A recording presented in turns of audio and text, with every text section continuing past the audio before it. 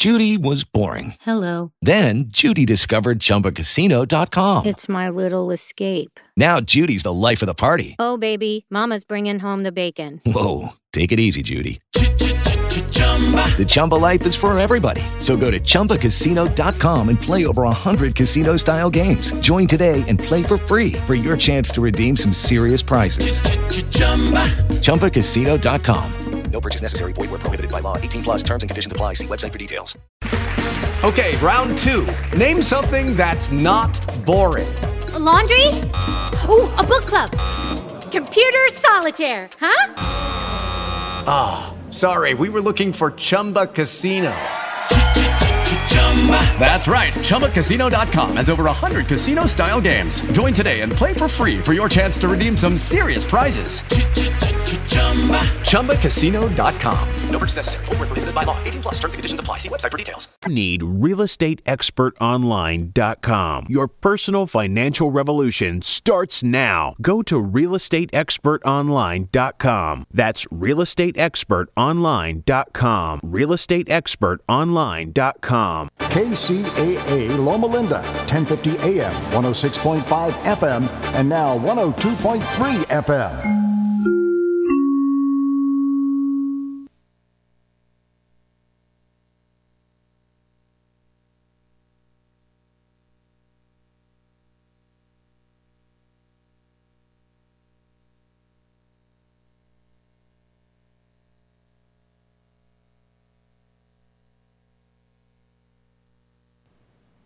An offense, because you never really know, you don't know what situations you're going to come up into. So I'm excited to see what it is. I don't know what it's going to be, but we're going to learn something. We're going to get better on Saturday. Next game up, 10 o'clock kicks, Chargers and the Cardinals. Last night, it was the Jets blanking the Falcons 17-0. Sam Darnold, the number 3 overall draft pick in April, was the Jets' third quarterback of the game, doing pretty well. They're hoping he's going to be the future. Throwing a couple of touchdown clips. He finished 13 of 18 for 96 yards. Here's what he had to say about this first one out of the chute. It's amazing to come out here and finally play football against a different opponent than ourselves. You know, it's cool to be able to get our first win as a team, a shutout. You know, defense played great tonight. So it was just a great collective effort by the whole team, and it was really fun to be able to come out here and just have a great time with my teammates. Yeah, so again, the crowd went wild. It was more about just the throws than anything else, I think. So we jump to the scoreboard to tell you that the Red Sox and the Orioles are going at it. Right now, the Red Sox lead 5-0. In fact, that wrapped up David Price, 6 innings, giving up just 5 hits, no runs in that one. Tiger Woods tied for 4th right now at the PGA Championship. Kate Delaney, NBC Sports Radio.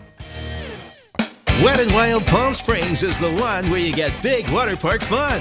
Yeah, dive into all the action-packed thrills with exciting rides, slippery slides, cool water adventures, and so many ways to just chill. So get everyone together and get to Wet n Wild Palm Springs. For unlimited fun, get a season pass. Buy now, get a free ticket for a friend, and more. All for just $64.99 at wetandwildpalmsprings.com or at Food for Less. Offer ends soon.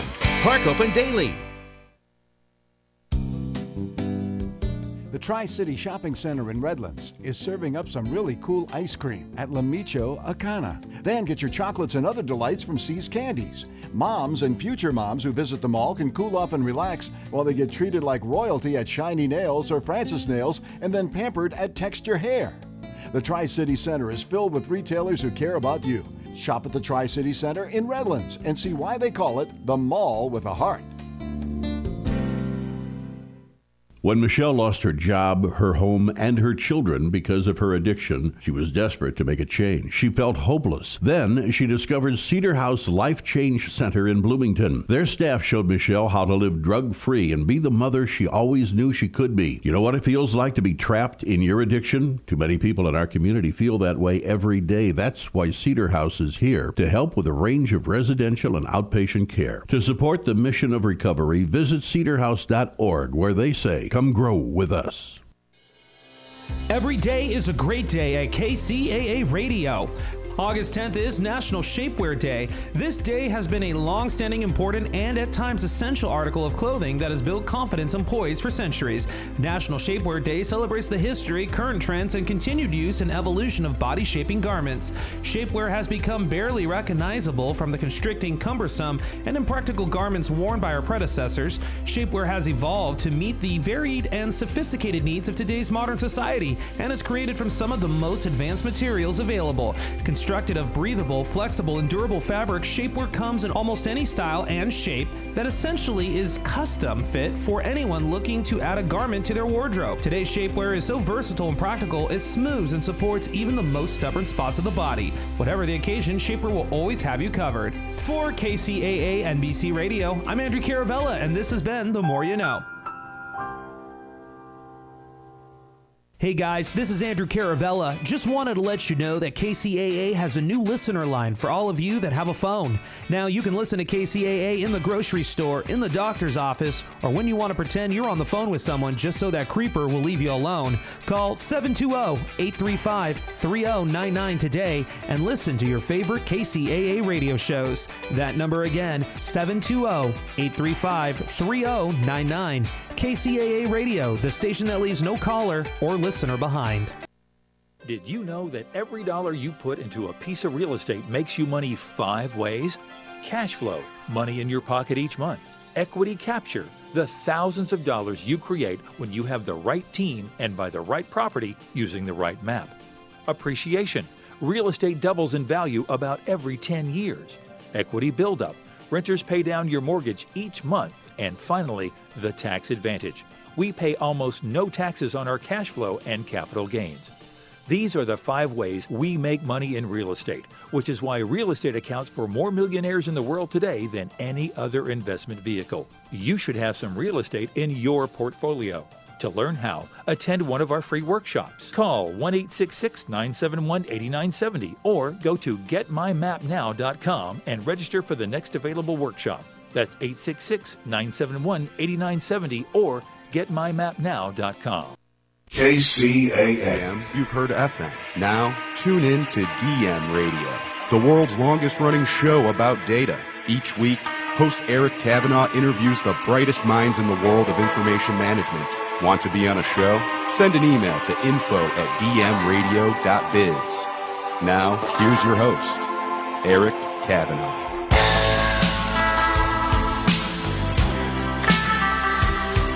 All right, ladies and gentlemen, hello and welcome back once again to DM Radio. Yes, indeed, my name is Eric Kavanaugh. I will be your humble, if excitable host for the show that is designed, after all, to peel away the marketing veneer, get down to brass tacks, and figure out what is going on in the field of information management, of data. The topic for today is a very hot topic in this field, data science. But I love the fact that we're going to get right down to brass tacks and talk about use cases. So a lot of times in the technology world, especially in the enterprise software realm, a lot of folks will talk about what's possible and the big ideas and the blue sky and all that fun stuff. But at the end of the day, you have to do something with these technologies. You have to actually apply them and change something about your business. So what is that going to look like? That's what we're going to talk about today. We have an absolute all-star cast today, folks. We have Stephen Pratt from Noodle AI. We have Steve Wood from Dell Boomi. We have Stephen Smith from Eckerson Group and Carla Gentry, who is an analyst, data scientist basically for hire. She's out there doing really cool things with all kind of companies. And we're going to learn from them what is going on in the field of data science. So in the spirit of getting right down to it, let's go ahead and bring in our first guest, Carla Gentry. Ladies first. Data scientist, you've been wearing that hat for a while now. Talk about what you do out there, what your raison d'etre is, as the French would say, and how data science plays into your day-to-day life. Well, I am a data scientist, of course, and the founder of Analytical Solution. I started that about 7 years ago. But actually, I've been working in data science since the 90s. I graduated in 97, and my first job right out of college was an econometrical consulting firm. Say that 3 times. Wow. Where we worked with risk assessment with Discover Financial Services. So it's been an illustrious career, you know, CPG, Kraft, Kellogg's, Johnson & Johnson. And I wanted to bring that type of data analysis and data science and advanced analytics to companies that didn't necessarily have a multi-million-dollar budget. So I've worked with some wonderful clients over the last 7 years. I've worked with Vince Granville at Data Science Central. I've worked with PBA out in St. Louis. I've worked with Deloitte. I've worked with Talent Analytics and Samtec and a few other companies. And basically what they're wanting to do from a business aspect is look at how we can make the company better. And that's either through customer service, you can use text analysis, or you can use artificial intelligence, machine language to be able to set up chatbots and be able to answer questions that are easy. The thing is not everybody fits into standardized kind of thing, so there'll always be outliners. So you want to make sure that your customers also have access to a real person. So branding, we can get the message out through social media and the different venues. Marketing, what's your best customer? Sales, what's your best customer as well? So, I mean, it's more in marketing, web analytics, influence marketing, things like that, to try to make awareness of the product and to be able to get more people on board. But there's also other aspects of it as well. You can use data science and risk assessment. You can use it in sales. A lot of times people want to increase their sales, but they don't know if that's a combination of reducing their prices or offering incentives or bringing in new products. So pricing is one of the most difficult things, especially when you have products that are set at different price points. So like a company, if you buy one product to 100, it's this price.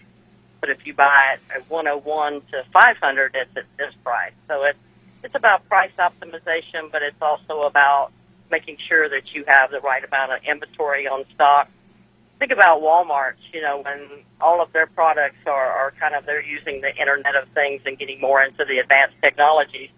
So they know when their inventory is getting low based off their POS sales or point of sales from the register. So they see that they sold 8 camping chairs and they only have 12, you know, so now they need to order more. Also, cybersecurity, which I know is a big thing right now. I mean, you can actually, you know that if X, Y, and Z happens, you're probably being hacked. DDoS, you know, attacks and things like that always have that linchpin. Something has to happen for them to be able to get into your system, whether they've gained access through a back door or whatever. So you can use it in many aspects of business, including hiring. HR is now becoming more data-driven, and they talk about it as the future of work. Yes, AI will be used, and it can be used with making, you know, the initial contact with someone and see if they pass certain criteria. But also, we have to really dive in and think of what machine learning is. Now, machine learning teaches computers to do what naturally comes to you and me. It's experience. So their experience is data. So machine algorithms use math to learn directly from the data without a predefined equation as a model.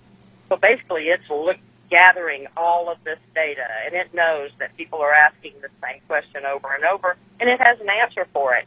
If you ask it a question it doesn't have an answer for, then it'll turn you over to an operator where you can talk to someone more freely.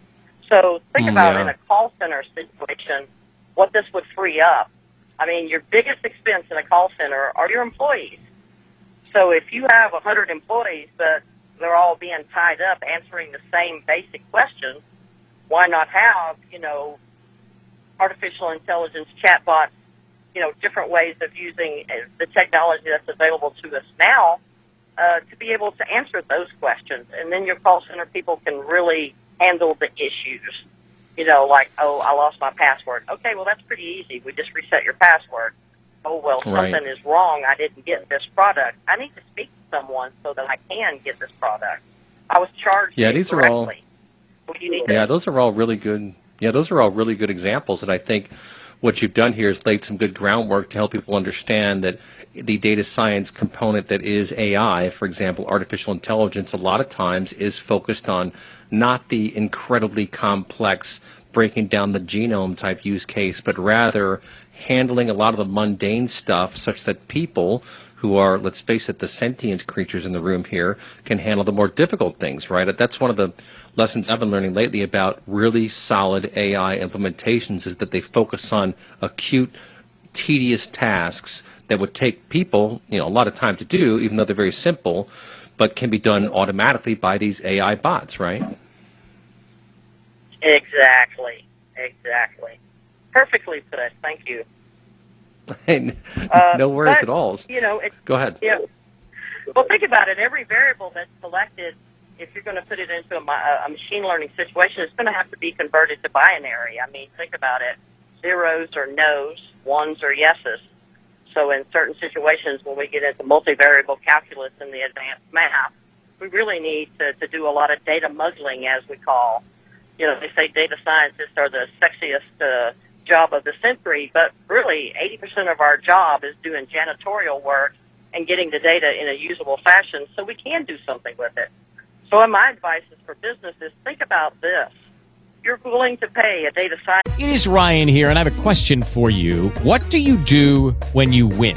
Like, are you a fist pumper, a woohooer, a hand clapper, a high fiver? I kind of like the high five, but if you want to hone in on those winning moves, check out Chumba Casino. At ChumbaCasino.com, choose from hundreds of social casino-style games for your chance to redeem serious cash prizes. There are new game releases weekly, plus free daily bonuses, so don't wait. Start having the most fun ever at ChumbaCasino.com. No purchase necessary. VGW Group. Void where prohibited by law. See terms and conditions. 18+. That's just $250,000 a year, but you're going to pay your data entry person minimum wage.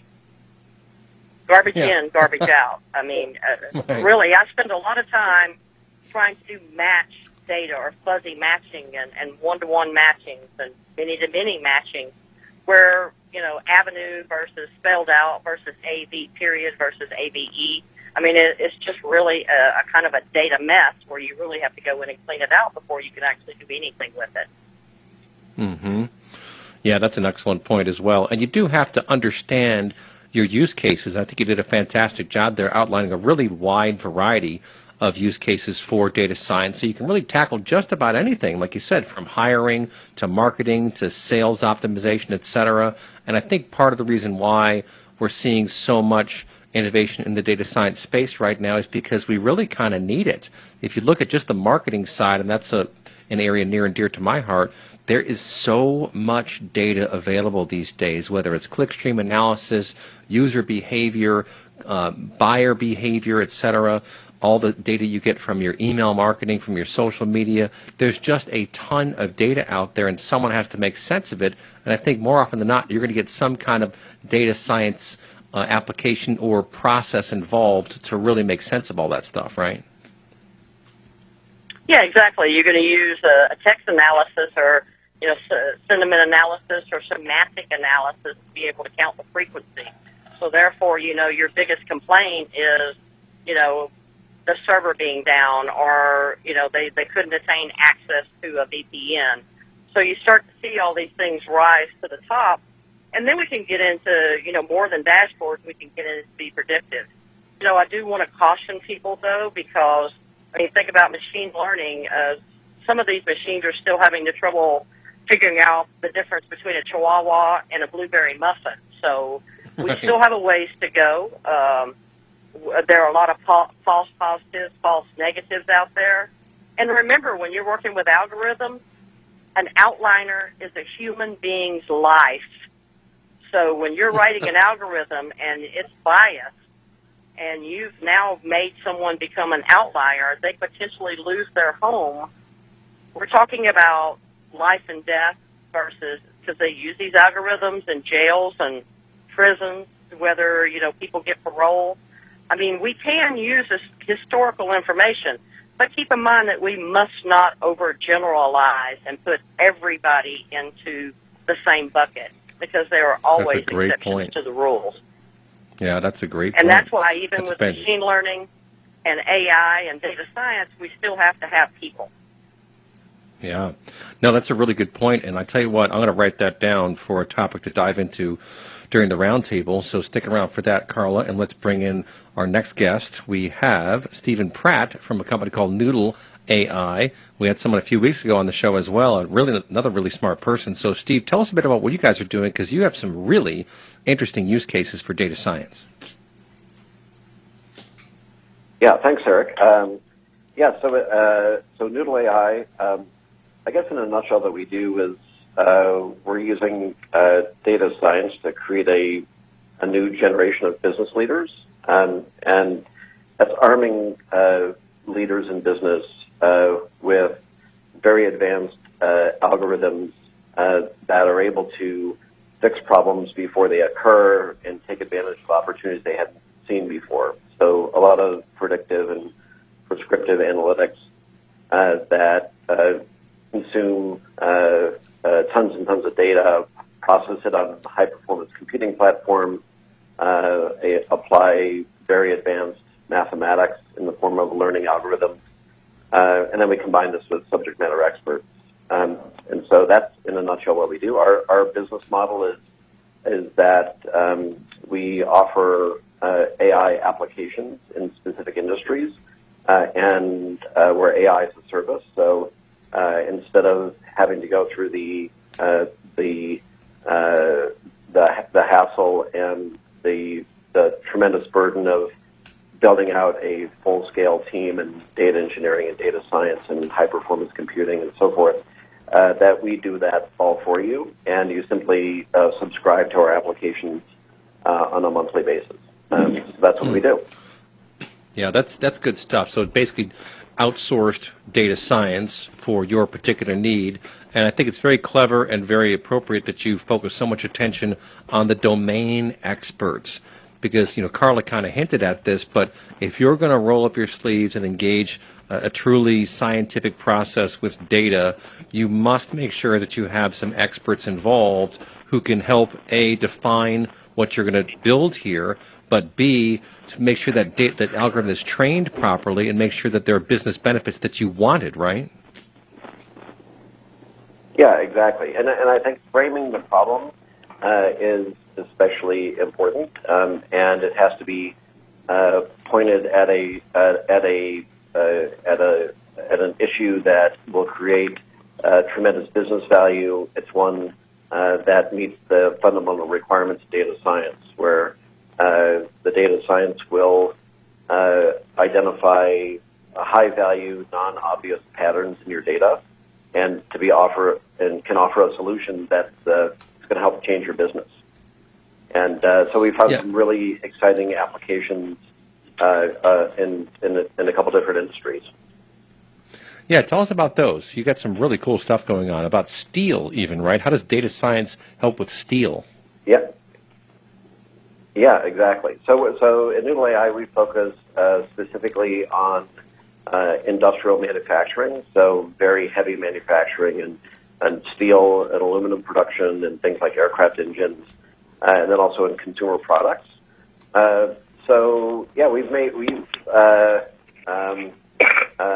We've been able to create the world's first learning steel mills. And the way we do this is we have developed a series of applications throughout the steel production life cycle that have been able to create the most profitable and highest quality steel that exists anywhere in the world. For instance, in steel production specifically, we do everything from at the very beginning of predicting the spread of price between scrap steel and finished steel, so that can help you figure out what kind of steel to make. We're doing a lot in energy prediction, so a lot of modern steel mills use something called an electric arc furnace, where there's basically an anode and a cathode, and then you put shredded like cars and refrigerators and whatever in the middle, and run this giant arc of electricity through the through the steel, and that's how you create molten steel. When an electric arc furnace is running, it uses more electricity than a medium-sized city.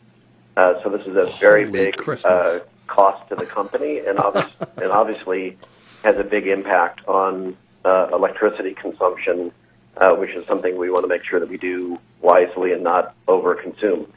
So we predict into the future how much electricity is going to be used for each heat, which is the process of making steel. And so we're using all kinds of data to predict that. Things like what's the chemistry in the shredded in the scrap steel that goes in. Even did it rain in the last week? What was the humidity? Wow. Things like which crew is operating the steel mill, because different operators of a steel mill like different drivers. Some are super aggressive and some are more leisurely. And so taking into account all those data and a lot more, thousands of features, we're able to very accurately predict how much energy is consumed. And then you can actually sell electricity back to the grid. And you can also partner with the electric company to make sure that you're not causing outages anywhere. We're also doing things in like predictive maintenance, on-time delivery, a lot of safety measures to predict things like caster breakouts and things that are very, very dangerous in steel production. So we've been able to really transform steel from a kind of this rusty industry into a real modern, data-driven process. We like to say it's sort of, the heartland meets Silicon Valley. Right? Yeah. No, that's fantastic stuff. And to your point, it's really important because if you look at how much money it costs to do that stuff, it makes sense to go and invest some time and energy in a data science program because you can really optimize the throughput, you can optimize the use of the energy, you can optimize everything. And I happen to know a little bit, at least, about material science, and it's very important stuff, especially if that steel is going to be used for skyscrapers or something of that nature. You need the process to be as pure as possible, right? We've got 1 minute till break. Go ahead. Yep, absolutely. And so that's, the quality is, and predicting the quality in any issues is really, really important. And just really super quickly on consumer products, what we're doing is fixing fundamental problems. Like you have SAP APO that most companies use to manage inventory. It's not designed for highly dynamic operations.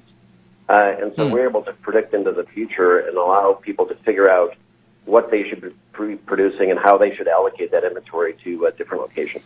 So very exciting. Yeah, that's actually fantastic stuff. I've seen a lot of activity in digital supply chain, especially in very complex environments. We have a lot of stuff coming in, a lot of stuff going out. You want to optimize all that, and data science is how you get that stuff done. Well, folks, we'll be right back after this break. Don't touch that dial. You are listening to DM Radio.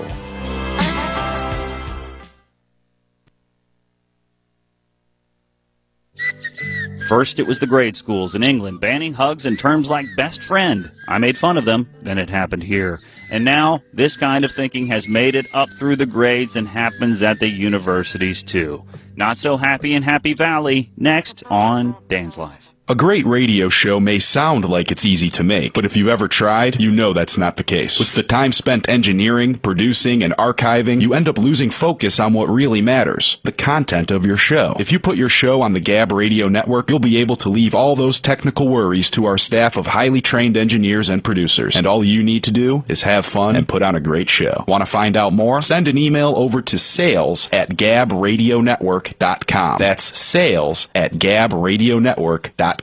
So the outing club at Penn State, they go on outings like outdoors, and it's the students in charge. So the risk assessment honchos at Penn State decided that it was too risky to let the outing club continue on student-led excursions. Mind you, these are all adults in college, not kids, not minors, grown-ups, able to vote, able to buy firearms, many able to buy alcohol, all able to serve in the military. Having spent a couple of years in risk assessment, I can tell you without question that heading into the great outdoors is risky. There could be an accident. You could lose a freshman, a fight could break out, a Yeti could make off with the hot dog buns, an asteroid could obliterate the campsite. Whatever happened to signing a waiver, absolving the university of responsibility, hold harmless. That's what you agreed to when you signed. So no more caving at Penn State, no more scuba diving, no more camping or glamping. I love this part of the report. It cited lack of reliable cell service at those remote locations which are favorite spots to camp. What if there's an emergency? I'll tell you what, you deal with it. You prepare as much as possible, and when there's a medical emergency, you respond. What about danger at football games? I get wanting our kids to be safe, but please, let them fly away on their own sooner rather than...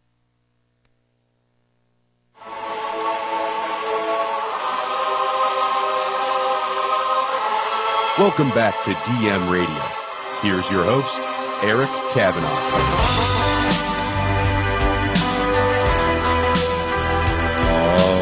All right, ladies and gentlemen, talking all about data science today on DM Radio. It's such a fascinating topic.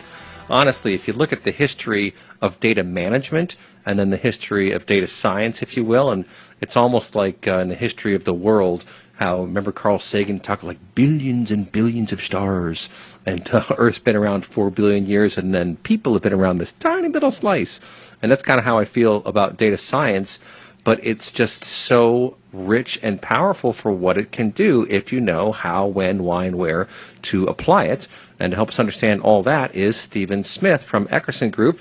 Stephen, welcome to DM Radio. Tell us a bit about your work in the data science space for Eckerson Group. And total disclosure, I'm a really good friend of Wayne Eckerson, so I love these guys. Stephen Smith, tell us what you're doing out there. Thanks, Eric, and thanks to everybody who's listening. Yeah, my background is, like Carla, I have been working in data science since the 1990s, so I've seen the ups and the downs.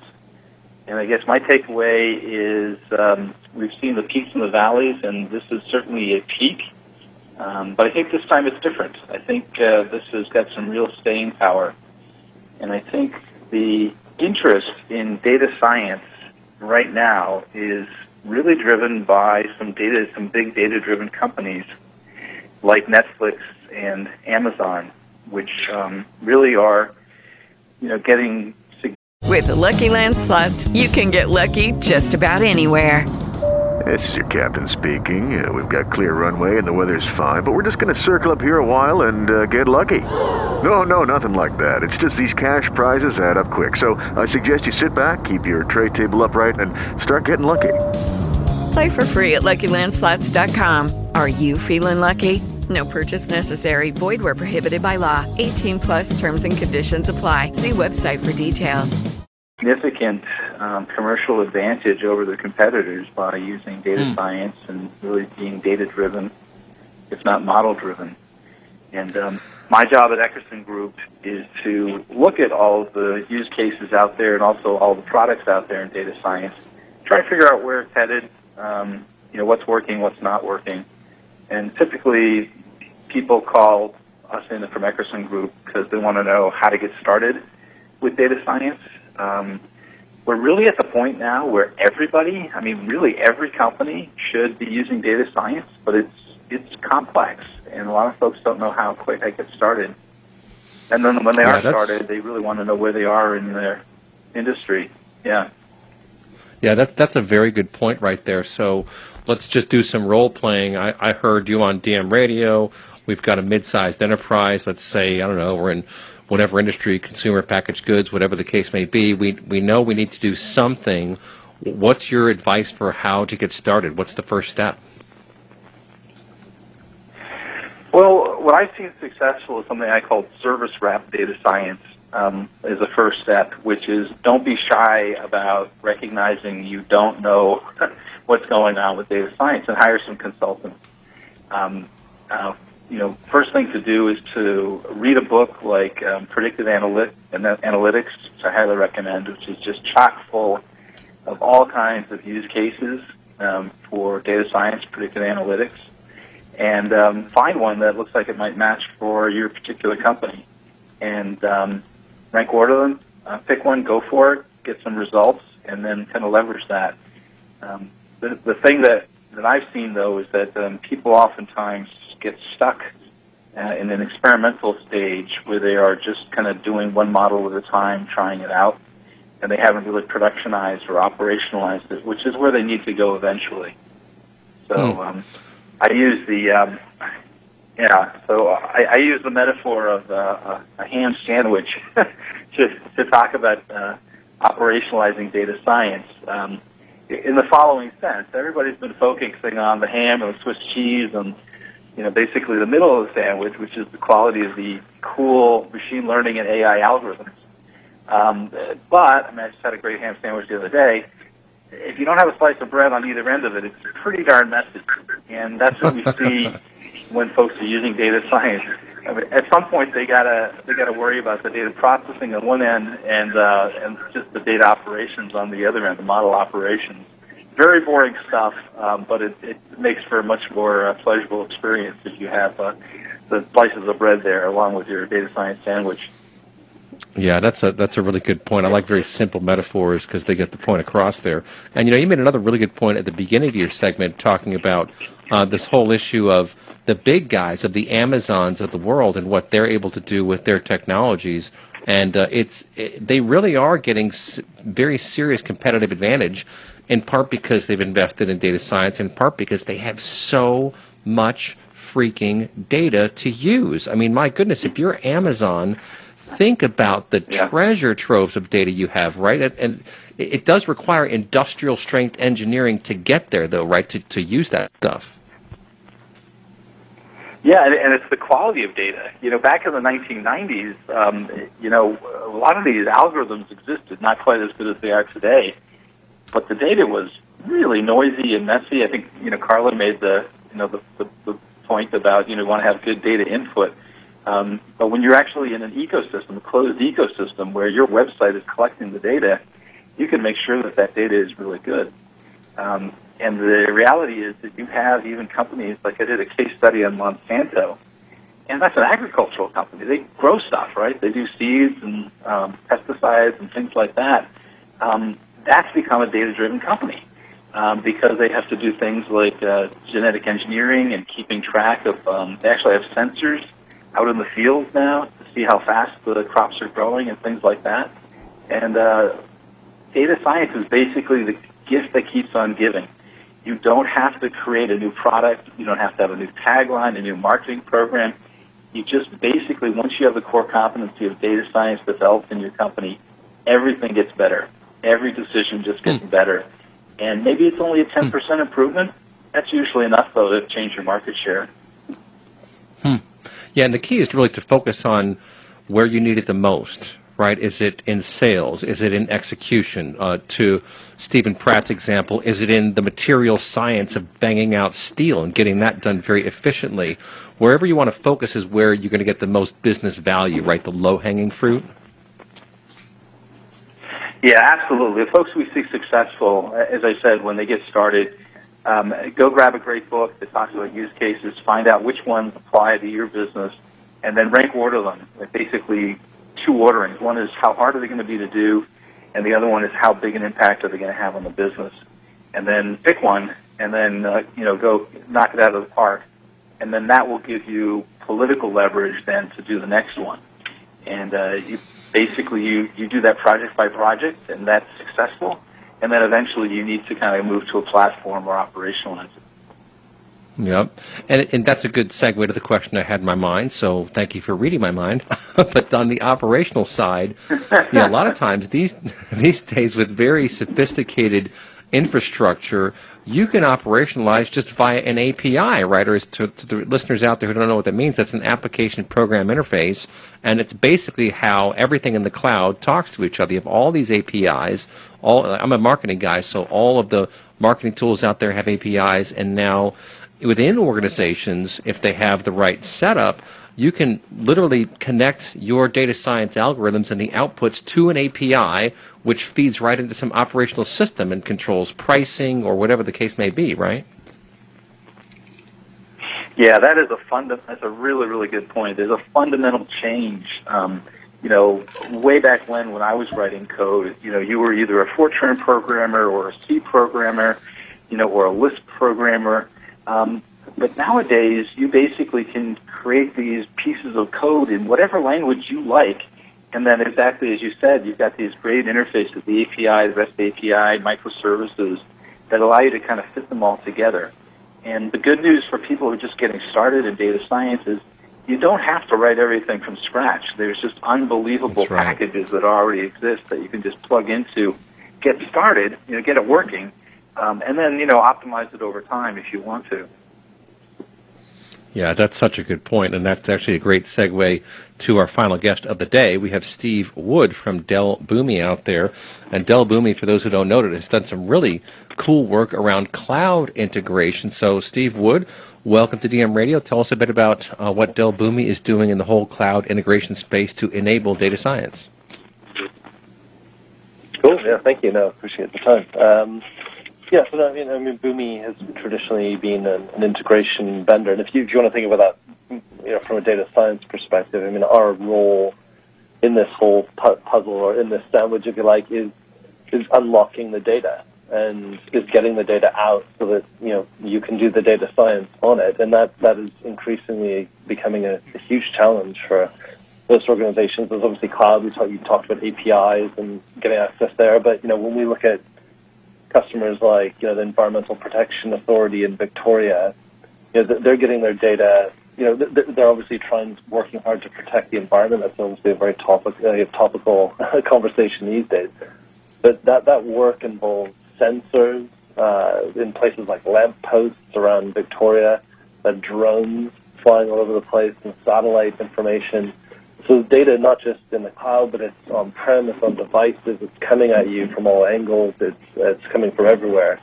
And our technology is really about connecting it all together, unlocking it, and making it available to data science. You can kind of get those answers that you're looking for. So that's the key piece of what Boomi's up to these days. Yeah, so explain to our audience how a lot of this stuff gets done, because I was saying, I think before the show, that we are entering this whole new phase of integration in the cloud, and it's again, by demand, right? Necessity is the mother of invention, and because there is so much data now in the cloud and so much functionality and so much e-commerce, so many partner networks are now connected through cloud integration, it's really a different game than it was even 3 to 4 years ago, right?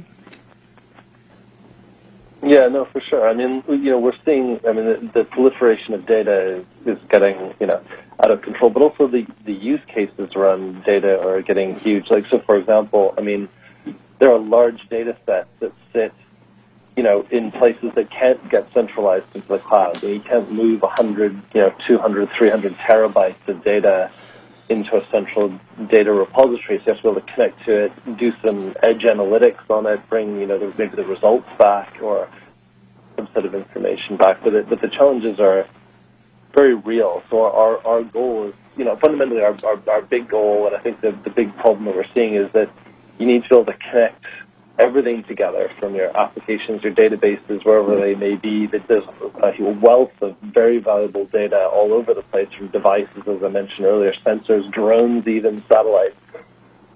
Also what people are doing, understanding what's happening with your customers, what journey are they going through, as mentioned, like e-commerce and stuff like that. So it's like, how do you connect all that data from people, applications, databases, across a hybrid landscape of technology, all the way down to devices, and manage the flow of that data around your organization. And that's what we certainly excel at. We think if you can kind of capitalize on that and get your arms around it, then that data will certainly, drive, powerful analytics and also fuel AI and machine learning. And I think, obviously, the other piece, which is, of course, the one bit that people don't talk about, which is, you can get the data out, but you also need to make sure it's correct, it's high quality. So you can't just be a ton of data. You want to make sure at least it's as much as possible good quality data before you start making, predictive models on it. So, we see a lot there. And so we work with, customers like Moderna, who do things in advanced, messenger RNA medicines that are used for like cancer to cardiometabolic issues, and they're getting their data from all over the place. And when they're doing their data science that they need to do to innovate in their medicines, they got to bring the data together, and it's coming from all over the place. And so we're helping them do that, so they can drive analytics and AI to help them innovate their medicines. So that's kind of where we see our place in this puzzle. Yeah, and I think that we're at a very interesting stage right now, and we'll talk about this on some other shows too in the coming months, in that finally large organizations are taking cloud computing very seriously. I think Amazon had a lot to do with that, but I also think Microsoft is a big influencer there because, of course, they've really gone all in on cloud now, and I think it's kind of saving their bacon, to be honest. And, of course, SAP is in the cloud, Oracle's in the cloud. All the major players are now recognizing and appreciating that cloud is the new norm, if you will. And I think we have a really interesting and dynamic and challenging period of time from now until, let's say, 5 years from now, as we all get much more into a cloud-enabled environment. So is that kind of where you see your guys playing a significant role, is in facilitating cloud migration, if you will?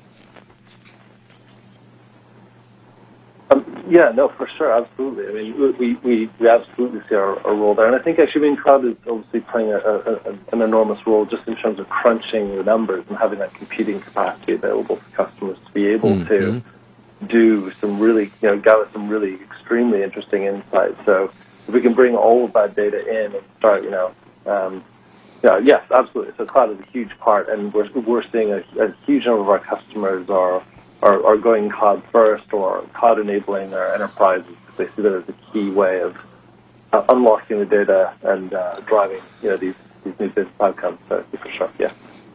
Yeah, I can see you guys being an interesting bellwether company to talk to just because of what you're seeing out there, right? And I know that like 3 to 5 years ago, still it was mostly small to mid-sized business using stuff like Salesforce, stuff like Marketo, essentially all the marketing tools out there. But now it's core business processes. And to your point, you can really decouple storage from compute. So all of a sudden you can burst things into the cloud to crunch all those numbers very quickly and then send it back down on-prem with your results. There's all kind of cool stuff you can do, right? Oh. Yes, for sure. Oh, and actually, I think one of the things I think is sort of interesting with that is actually even talking. Yes, sorry, yeah. Go ahead. Yeah, go ahead. Got so 60 seconds to break. In terms of the in terms of the like the bellwether side, I think it's been interesting for us in our own data science because we're starting to apply many of these techniques that we're espousing to our customers, which is that we have information about how people have been connecting systems for over a decade. We have one of the largest customer bases out there, and we have the longest history of all of this information about how people are connecting data together. And that's allowing us to get some powerful insights and be a bellwether for what customers are doing, how they should be connecting systems together, how they should be moving data around, because we can see how that's good. Most people do it, and we can recommend, hey, most people do it like this, you should do it like that too. Yeah, that's great stuff. All right, folks, we've been talking to Steve Wood right there from Dell Boomi. We'll be right back with a roundtable discussion. Don't touch that dial. You're listening to DM Radio. Do you have a great idea for a radio show but have no idea where to start? Or have you been hosting a podcast for a while and want to take it to the next level? If so, you need the Gab Radio Network. To host a show on the Gab Radio Network, all you need is your voice, and we'll handle the rest. From technical engineering to full-service audio production and much more. Every show on the Gab Radio Network can be heard on our station on the TuneIn Radio app. Plus, we put all our shows on our satellite, which is accessed by 5,500 stations. And here's the best part. You can host from anywhere you want. There are many means to connect to the Gab Radio Network remotely, and our staff of highly trained engineers and producers will make you sound like you're right here in studio. So, if you want to be on the Gab Radio Network, the same network that hosts the Small Business Advocate, Radio MD, and Talkin' Pets, send an email right now to sales@gabradionetwork.com. That's sales@gabradionetwork.com. If you run a large corporation, small business, or anything in between, you need ads to help get the word out. A full page in the newspaper sounds good. A TV spot sounds even better. But let's face it, newspapers are essentially last-minute wrapping paper, and a TV spot is just expensive and basically code for bathroom break. Talk radio is different. Commercials cost practically nothing to produce, and the listeners are loyal. They like what they like, and they stay tuned in. When they hear about a new product or service during their favorite show, they can't wait to try it out for themselves so they can talk about it with their friends. And you know how radio listeners like to talk. If you want to add radio to your marketing portfolio, you need the Gab Radio Network. Gab Radio is the team of full-service experts you've been looking for, from writing to production, distribution, voiceover, and more. We make sure your spots are paired with the right shows in the right markets at the right time of day so the right people can hear. Since we're in over 100 markets across 34 states, Canada, and American Samoa, I'd say it's a pretty good place to start. If you want to know more, just email sales@gabradionetwork.com. That's sales@gabradionetwork.com.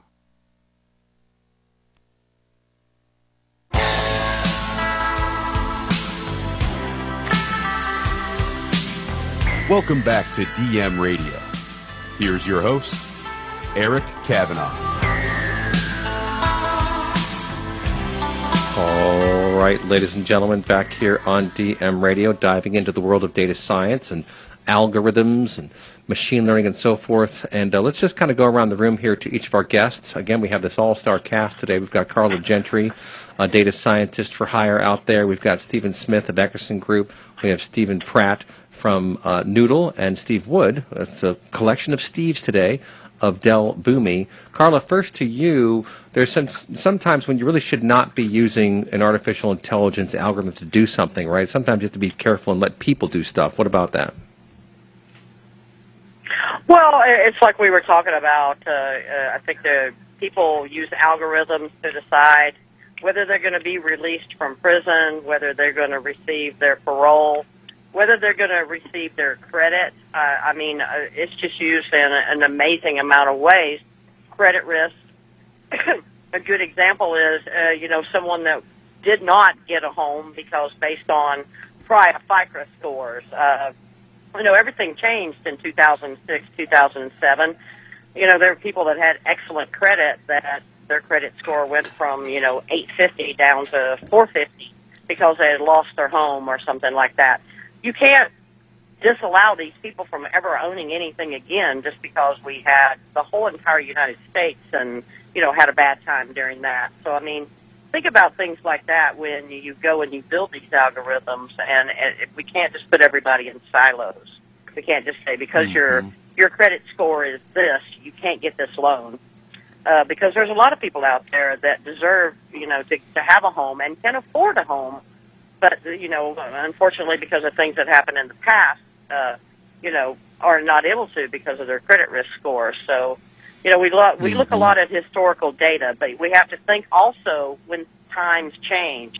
You're talking about the cloud. Now we get a lot of our data from social media where we used to get it from point of sales and from, surveys. So keep in mind that things have changed and don't always put everything 100%, make it depend on artificial intelligence for the decision.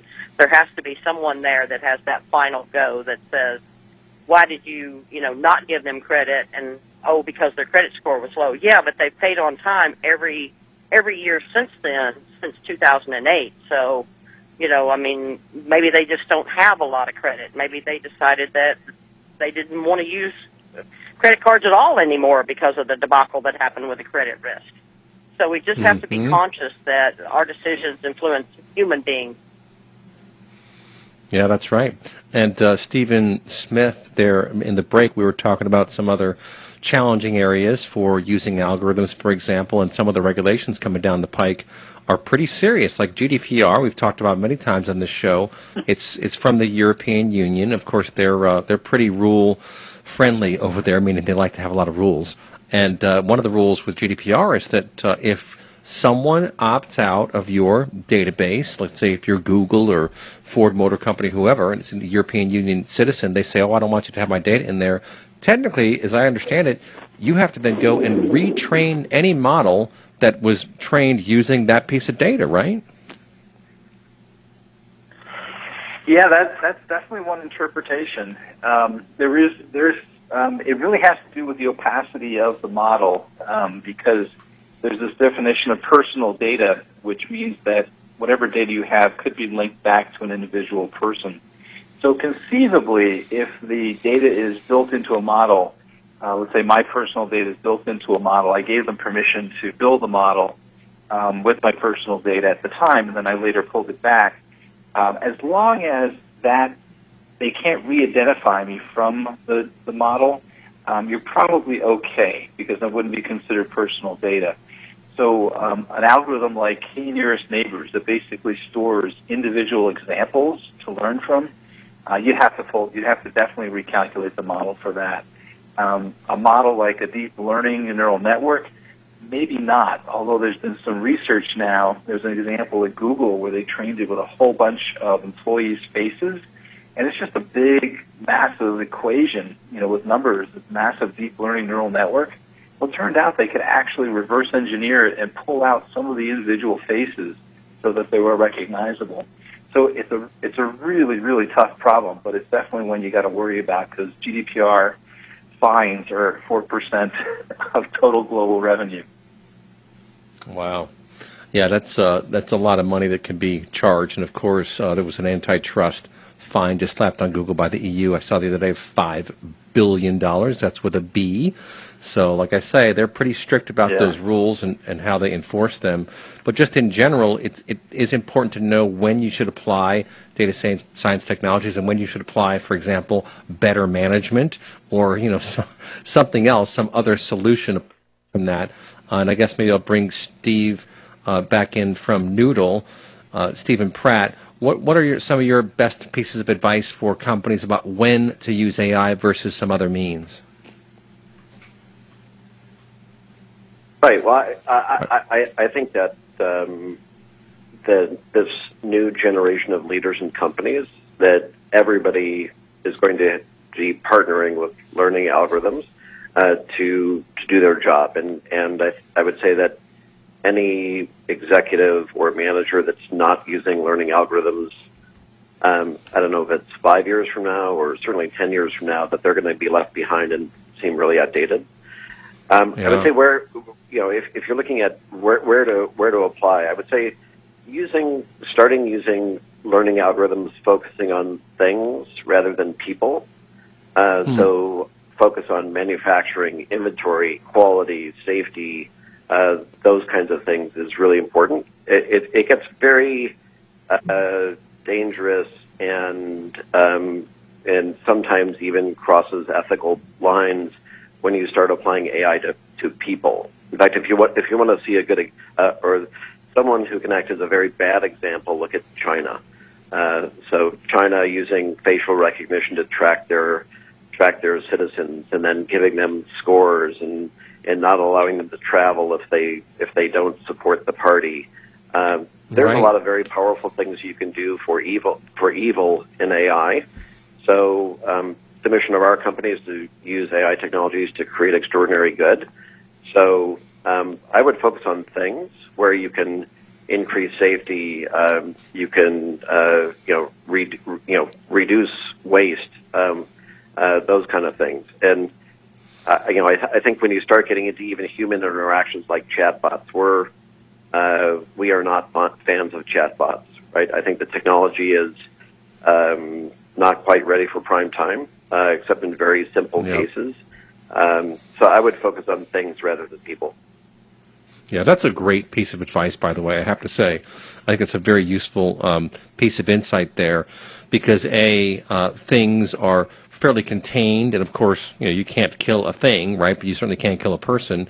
And people are just very, very, very complex, and human behavior is very complex. I think we're a long way from really being able to crack the code in terms of how people behave.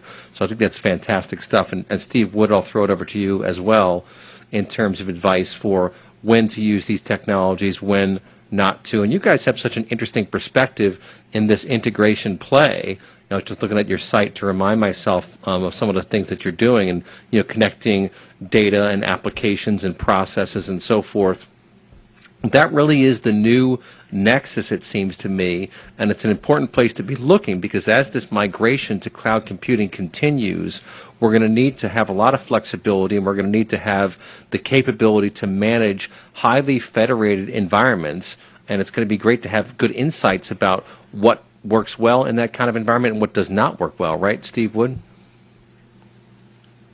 Yeah, no, for sure. I mean, that's a big part. Clearly our role in this is trying to unlock the data and get the handle on the data that's flowing around your organization. It's sort of less about actually, the actual, what is a good use case for machine learning and not, but it's actually just giving people access to the data. But I would say anecdotally, some of the things that we have seen, and I would completely reiterate the points made earlier about sticking to things and not people as much. We certainly see stuff in sort of guided experiences, and we see stuff in contact center environments where people are, kind of going through these guided journeys. And it's easy to kind of say, well, let's put a virtual assistant or AI or bot in front of that. That can actually be very powerful, but you do need to think about the actual business objective or what drives your actual the best business outcomes. And For example, you could say, well, hey, let's use machine learning to reduce call times. Well, the easiest way to reduce call times is just to hang up the phone, rather than actually having a productive conversation. That's a good point. You just feel like that's the fastest way. Yeah. So you have to say, like, what's the business value? What's the business outcome you're going to get? And so we do see that with the people, and I would consider that's where it gets tricky. And like anecdotally, I know some people who work in a very popular messaging application scenario, and they've been looking at using sort of more and more virtual assistants for short content where you need to infer the intent of what the person is trying to do, maybe through a threaded conversation. But the accuracy is shown to be quite bad. A lot of the companies they've been looking at, like 30% of the scenarios seem to be reasonably accurately handled with AI, but the other 70% are still being handled by actual human beings. So you see it still as an automation, but there's a lot of people behind that automation, and I can't seem to get the machine learning to get up to scratch. Yeah. Okay. Yeah. No, those are all excellent points. So those are the scenarios that we see. Yeah. Yeah. No, that's great stuff. Well, folks, it's been a fantastic time today on the show. What a great bunch of guests. We had Carla Gentry, resident data scientist out there in the real world. Look her up on LinkedIn at data_nerd, I think is her handle. We had Stephen Pratt of Noodle AI. Talk to those guys about outsourcing some artificial intelligence for your company. And, of course, we had Del Boomy and my good buddy Stephen Smith from Eckerson Group. Wow. Data science, it is the future. Check it out. We'll catch up to you next time, folks. You have been listening to DM Radio.